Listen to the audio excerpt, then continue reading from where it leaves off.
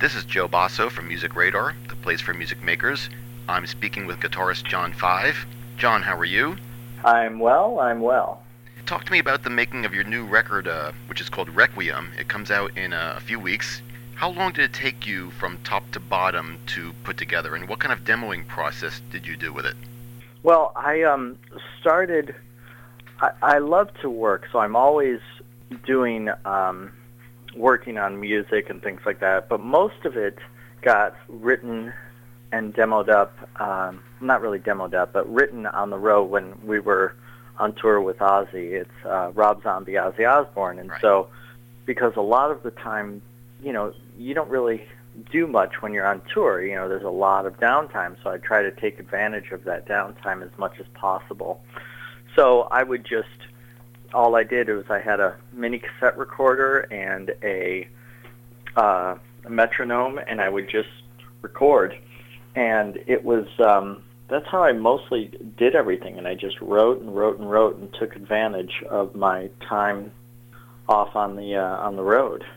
Now, when you say a metronome, were you recording, basically keeper tracks?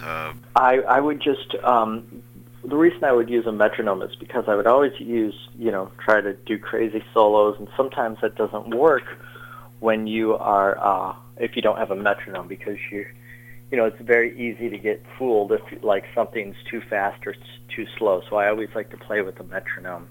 But no, I just had a little mini cassette recorder. I didn't do any kind of Pro Tools or anything like that on the road. One, I don't know how to do that, and two, I just didn't have that studio set up on the road. So I just did it old school style with a little mini cassette recorder. Who are some of the musicians that are on the record? Actually, I had a lot of guest players on the last couple records, but this one, I just kept it, total, just myself, and the drummer was the drummer in Rob Zombie. His name is Tommy Clefettis, and we just kept it real, I just did most of the stuff, and we have a little keyboards on there, and our, the producer, Chris Baseford, did the keyboards, but it's, I'd say most of it's all me. So most of this record was done when I was flying in and out of town. So, I didn't have the luxury of having some of my buddies come in and play on the record, To no Albert Lee this time or anything like that? No Albert Lee this time. A lot of the music is, a lot of the heavy music is very symphonic in nature. It's very grand. Do you listen to much classical music? I like to, really listen to everything, and I like to, I love listening to everything. Just on my iPod, it's just there's, I like to just put it on shuffle, and there's everything under the sun on there. It's just, there's classical and, country, and of course heavy rock stuff, and all sorts of stuff. So because I just like having a little variety when I'm listening to music, and so I appreciate everything. That's for sure. Talk to me about some of the country tracks on the record. How do you get in the mood? How do you go from playing a volcanic piece of metal like Sounds of Impalement to some of the Grand Ole Opry bonanza stuff like Pity Belt? Yeah, I like, sorry, that's my dog barking in the background. I like doing a lot of, when I'm doing a lot of rock stuff, it gets tiresome of just doing that same old rock thing. So I like to change it up a little bit with some picking. It's just you don't want to just watch horror movies all the time. You want to change it up, with some, different kind of movies. But, so I like to break out into, some different styles. And Pair of Anguish is just it's just like a bluegrass tune, something like that. So it's fun, it's just fun to change it up a little bit. It's good for me too, because it makes me want to, just play guitar all the time. What kind of guitars are you using on the metal tracks? I don't get the feeling that you're using your Telecaster. I am. I'm using, I'm just using my John 5 Telecasters on, I'd say 95% of the record, It doesn't. I mean, it does not sound like a Telecaster on the metal stuff. I know, that's what everybody says, and that's what's cool. That's what you know, like even on the last tour, Ozzy would be like, "That's a Telecaster," you know, and getting that sound. So it's, you know, it's neat. I like that stuff. I like everything to be a little different. You know, I always like things a little odd and a little different. Well, you're a little different. Yeah. Now, legend has it that you were inspired to pick up the guitar after seeing Buck Owens on the TV show Hee Haw. Oh, absolutely, yeah. So you must have been a little kid then. Now, so what was it about all that picking and a grinning that affected you so much? So I really remember this certain thing, and I bought the old Hee Haw episodes, and I'm looking for this kid that inspired me. It was an epiphany in my life, you know, and I remember it was this little boy, and he had to be like, you know, 8 or 9 or 10, you know, I'm guessing, and he just played the banjo so well, and I was so blown away by, you know, when I was a kid, you know, I was like, oh my God, look at this kid do this, because you know, the only thing I knew the kids that they did was just pick their nose, you know, but this kid was amazing, and a lot of things, you know, when you're a kid, you pick up a lot of things and they stick in your head, and you know, you remember all the women too, like had big crazy jugs in that, you know, on that show too, and so that's, you know, I love that too. So I think there's there was very little Abner. Yeah, Hee Haw scarred me. How did you discover hard rock and heavy metal, and was it a weird dichotomy for you? Because, you know, I'm sure a lot of metal players would say that all that country stuff was just, you know, goofy hillbilly music. Well, you know, I think that I loved Kiss, you know, and I loved Jimi Hendrix when I was a little kid, you know, and I just loved my Monster magazines and all that stuff. So I really appreciated, you know, those things. And, you know, Kiss and Hendrix were, you know, pretty heavy in those times, you know, and I just really got drawn to that, you know. But I really, you know, still appreciated country music a lot, you know, in the back of my head. I always, like, really enjoyed it. And that's why when I put out my records, I wanted to make it a little different. You know, I wanted to not just make crazy heavy rock guitar instrumental music, because a lot of people do that, you know. So I wanted to switch it up a little bit and put some, you know, what's the most opposite of heavy rock music is country music. So I put that in there with a, you know, kind of a heavy rock feel. And I think that's what gained some attention, because it's like speaking another language, because for guitar players it's a totally different animal. What kind of formal training did you have? I mean, you know, were you just learning from records? Did you have teachers? Well, I would always take lessons. I always took lessons, and I love to learn something new, you know, every other day, just to keep it fresh, you know, for myself. So I would always take lessons, and that's what I've done my whole life, is just found teachers and took lessons and found instructional tapes and now DVDs and things like that. So I love the knowledge, you know, as much as I can get. But did you think at the time that, like, okay, I have this other side to me, you know, that other rock guitarists don't have, and that's going to propel me in a different way? I didn't, to tell you the truth. I had no idea. I had no idea until, because I was so into the rock, you know, thing like that.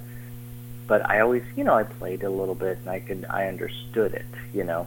But I didn't understand, like, wow, I can really do this thing until, you know, I was in Katie Lang and I saw what, you know, how great it could be to do this type of playing. And I remember, you know, just that's all I played and practiced because I was, you know, I was pretty good at it, so I could just, you know, it was fun for me. It wasn't like so impossible where I was like, oh, I'm not going to be able to do this. But there was this multi-instrumentalist we had in Katie Lang, and he played lap steel and banjo and fiddle and guitar, you know, played all these instruments so well, and all he did was practice, and he really inspired me a lot, you know. It was like, after I play all this crazy rock, all this crazy guitar music, then I would go to Lap Steel and play all this. He was incredible. It was like really inspiring. So that really inspired me to move and really start studying down on the country stuff. Legend also has it that you missed out on the Marilyn Manson gig because you were late to the audition. Is that true? Well, here's exactly what happened. Okay. I heard that Manson was looking for a guitar player, and this was after Daisy left. Right. And I remember I was in my apartment in Calabasas, and I picked up the phone, and I forgot how I got the number, but I got the number, and then they gave me the number to the studio in New Orleans. And so I called the studio in New Orleans, and I asked, I heard that you guys are looking for, a guitar player. My name is John, blah, blah, blah. And all they said is, we found somebody, and hung up. And that was it. That was how that happened. Okay. So now, Yeah. what led to you eventually joining the band? Well, I really liked Marilyn Manson. I, appreciated the music, and I loved the whole concept, and it was just really intriguing to me. So I always was a fan. And when I was playing with Halford, we were, our record that we had out was under Nothing Records, which was Trent Reznor's label, and worked with Marilyn Manson, obviously. And so we were touring overseas, and Manson was touring overseas, and we got a chance to do a show with Manson, and I was really excited, and to see him, to see him perform, because I never got a chance to see him perform. And sure enough, something happened, and they canceled the show. And I think why they canceled the show was, they said the drummer got mono, and that they were just having problems with the guitar player, Right. And so I was coming home from Germany, and I flew in, and I was opening my door, and my phone was ringing, and it was Tony Ciula from, he manages Manson, and said, we're looking for a guitar player. Would you like to come have lunch, with me and Manson? And I was like, absolutely. And so I remember meeting Manson, and he had the David Lee Roth album that I did in his back seat and stuff like that. And, we met that day for lunch, and, he pretty much gave me the gig right there at that lunch. Were you experimenting with makeup and stuff before Marilyn Manson, or was it? Yeah. Okay, because Always. Even when you look at the old Halford pictures and stuff like that, yeah, I was so into that. I was wearing eyeliner in 8th grade. What was it like working in Marilyn Manson's band? Was he a dictator? He knew exactly what he wanted and how he wanted it to sound, and he was so, every little thing had to go through him, which was great. He was very, very on top of everything. He would never sit back and go, okay, sounds good. So it was, he was very involved and very smart, so it was a pleasure to be around him. I learned a lot about recording, and, a lot about songwriting and everything. We had a great time, and it was such a great experience being in the band. How was it going from that to working with Rob Zombie? Well, I went from Katie Lang to Halford and David Lee Roth, and then David Lee Roth and Halford to Manson, and then Manson to Zombie. But it was, it's I love it because I can, I appreciate all that music. So it's, you just, because I was such a Zombie fan for such a long time, and I knew his stuff, and I knew what he liked and what he didn't like, and I don't think I get along with anybody better that I've ever played with than Rob. I mean, it's just, we love the same thing, and we have great work ethics, and it's just a dream come true, being in his band. If you had to choose, however, one type of music, country music or the heavy stuff, what would you do? I would definitely say the heavy stuff, because when I'm on stage with the heavy stuff, it's just a whole different animal. It's just, It's incredible. There's no feeling like it in the world when when you come out and you're opening up with, a zombie song and the crowd's just going nuts, or, there's no feeling like it in the world. And I remember, we played a bunch of shows with Rob, and I remember saying, God, I don't get sick of playing, Thunderkiss 65 or More Human Than Human. I just don't get sick of it. And that was the same in Manson. I didn't get sick of playing Beautiful People. It was a pleasure. And so I would definitely say rock music. So now we come to the portion of the interview where we have our Music Radar questions from readers. Okay. And let's see here. J5 Bigsby says, "Hi, John. My question is, what distortion and amp are you using for your telly and your DVD?" I am using a Marshall Mode 4, and I'm just using a Super Overdrive, a Boss Super Overdrive, a tuner, a Boss tuner, and a noise suppressor. Very, very simple rig. I don't like to have a lot of effects, so I'd like to try to keep it as minimal as possible. So that's what I'm using on the DVD. A reader named Lizard says, "I was checking out your official page. I see you're pretty busy on touring clinics around the U.S. Would you plan some clinics in Europe?" Actually, I really need to go to Europe and do clinics. I'm thinking of maybe going to do shows in overseas. So, yes, I'm definitely going to get over there sometime, and really excited to meet everybody and, come up and say hi. A reader named Googly Moogly says, "I'm really looking forward to Requiem. I've been playing guitar for 2 years now, and I'm thinking about starting a band, but the guitar I have is a load of crap. I would love to cover the guitar in lighter fluid, set it on fire, and throw it over a cliff. Do you think you could help me out and get me a better guitar?" Well, it's funny because during the clinics, what I'm going to be promoting, they have these guitars made by Fender called Squier, and that's one of the things I'm going to be talking about. You don't have to have a $1,000 guitar to play good. These are $200 guitars, and I'm going to pick one up and play, my songs with it. And, that is what I'm going to be, going to be doing on the clinics. And this is a $200 guitar. You can't even get a nice, you can't even go to a nice dinner for under, $200. So. Let's see here. Amy Grail says, "What are your ordinary days schedule when you're on tour and when you're not?" That's a good question. I usually, wake up on my own. I don't have, I try to get as much sleep as possible, which is very important to me. I just like to feel good and things like that. So the way I do that is I get sleep, and then I'll get up, play guitar. I usually have little routines. I'll just try to learn something, practice it, write.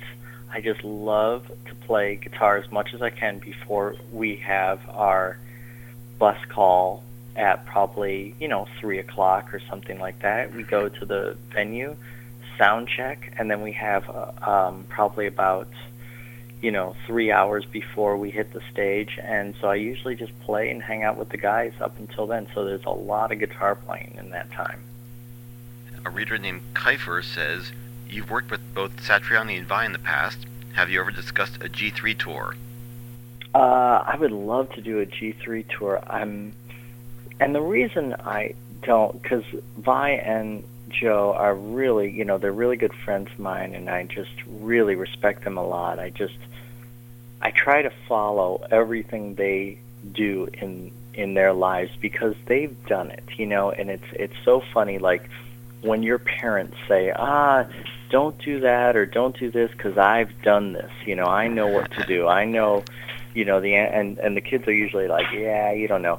But, like, I look at Vai and Joe Satriani that way because they've done it. I try to, really, whenever they talk to me, I listen so much and try to take in as much information as possible. So I really respect them. But yeah, I would love to do a G3 one time, but I've been so busy with Zombie and stuff like that. It's which I'm very fortunate to be busy. So maybe one year, yeah, we would do it.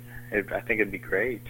Chip Wild says, what effects did you use on Vertigo? There's a lot of crazy sounds on that record.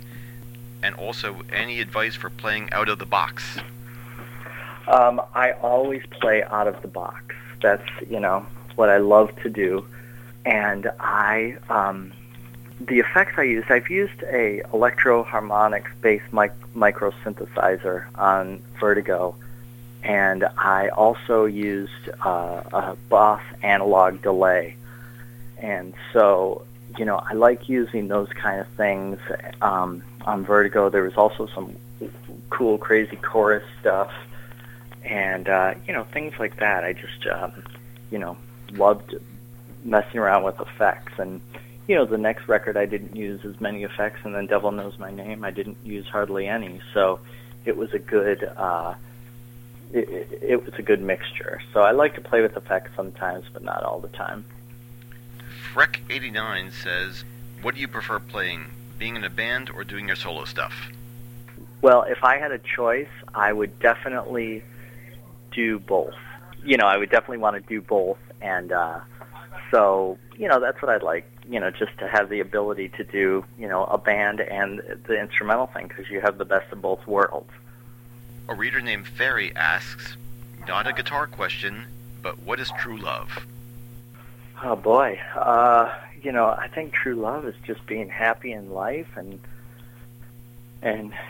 being able to appreciate certain things and things like that. I think like being able to play guitar and being able to be with my, girlfriend and just, enjoy life. I think that's true love to me, Well, John 5, thank you very much for spending some time with me. Great, thank you. This is Joe Basso from Music Radar, the place for music makers. I've been speaking with John 5, and again, thank you very much. Thank you, Joe. Bye-bye.